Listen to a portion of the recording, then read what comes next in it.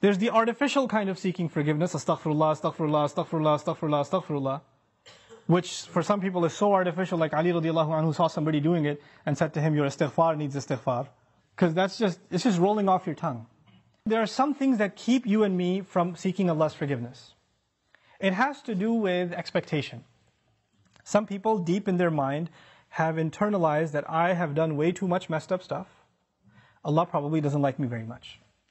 Some people even go as far as to say, I've heard them say, Allah hates me. Allah hates me. Allah doesn't like me. Allah is angry with me. I've done a lot of bad things. I knew Allah doesn't want me to do this, and I did it anyway, and I did it over and over and over again. So I'm basically off of Allah's good books. My prayers don't mean it. And when people internalize that, you know what they do? I'm a bad person. Could you make dua for me?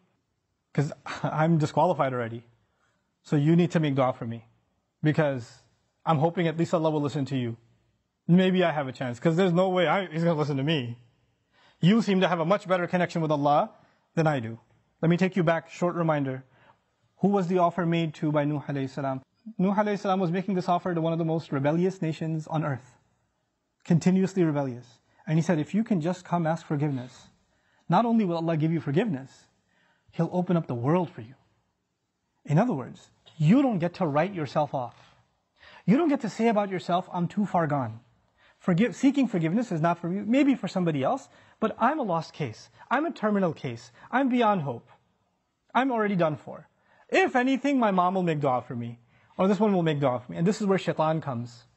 Shaitan uses that. When shaitan, he takes advantage of the hopelessness of people, and that's one of the doors to shirk. You know that? One of the doors to shirk. Why? Because then religions come, false religions come that say, you're too messed up, let Jesus forgive you. You be good to Jesus, He'll take care of God for you. He'll be in between. Or they'll place somebody else in between.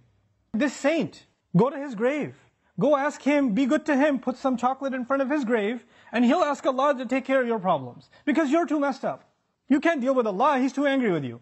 He, however, was in Allah's good book, so you go through him. This is how shirk opens up. In other words, the essence of our direct connection with Allah, which is what Iman is, which is what Tawheed is, which is what La ilaha illallah is. The essence of it is you get to ask Allah directly for what you need. And I'm telling you, I'm reminding myself, the thing we need the most, because it will take care of all of our needs, is seeking forgiveness. Now, there's a seeking of forgiveness by the tongue, and there's a seeking of forgiveness by the heart. Human beings tend to be defensive. If I criticize you for something, hey, I saw you said that. Why did you say that? I didn't mean it like that. You don't understand what I was going through. Excuse me. You don't even understand the whole story. Hey, I noticed that you did this. You get defensive immediately. بَلِ الْإِنسَانُ عَلَى نَفْسِهِ بَصِيرًا وَلَوْ أَلْقَى مَعَاذِيرًا. Human beings have good view of themselves, but they make lots of excuses. They keep throwing excuses. If you're going to seek Allah's forgiveness, you have to find a time. It doesn't matter if you don't know Arabic, and you only know Punjabi, and you only know Bangla, or Bahasa, or English, or Urdu. It doesn't matter. You speak to Allah, and you genuinely admit to Him what you've done wrong, and don't make excuses. It's really hard to do that. Because even when you stand in the mirror, you lie to yourself. You tell yourself, I'm not that bad. I have reasons for what I did. I have justification. I've been through a lot. But when you're going to come in front of Allah, you have to forget about justifying. Because all of your justifications, He knows them already. He knows what you were going through. He knew it was a tough time. He knew that this was overwhelming you, that was overwhelming you. I was under a lot of stress, Ya Rab, that's why I drank. Don't give Him the reasons. He knows your reasons better than you do. You need to come to Him openly, without any filters, without any hesitation, with no guard, with no shame. You're embarrassed to even admit this to anyone until you completely, openly admit to Allah how messed up you've been and how you've messed up. Completely openly. And as you do it, let me tell you, as you start verbalizing those things, I would be hard-pressed to think tears are not going to roll down your eyes. It's impossible for a human being to open up so vulnerable before Allah, before anyone, and especially Allah, to open up so much and then not believe, not have tears roll down their eyes. Because it's a moment of weakness. To the world, you have to show yourself as strong and confident and you're just fine. Everybody sees you and thinks everything's okay. But the only one who gets to know nothing is okay, there's a lot of problems, is Allah. You have to open up to Him completely, and then you're going to be in a position to ask for forgiveness. Then you get to beg in sajda. Then it turns into something else. Then it's not just astaghfirullah, astaghfirullah, astaghfirullah. It's a real conversation with Allah. It's a real confession with Allah Azza wa Jal. That's a powerful, powerful thing. Try it for yourself.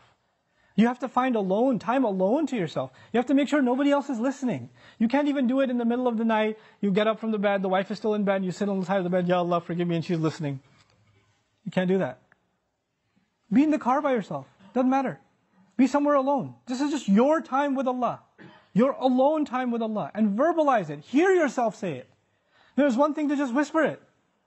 And if you're just going to memorize a bunch of du'as in Arabic and you don't even know what they mean, and just recite them, if you're going to keep doing that, and those du'as are beautiful, they're powerful, but if your heart isn't speaking them, your tongue is speaking them, then you're not seeking istighfar yet. May Allah reward you for the dhikr that you're doing, for every harf that you're reciting, but that's not istighfar. Istighfar is something else. And when these tears come down, when this starts opening up, then the sky opens up.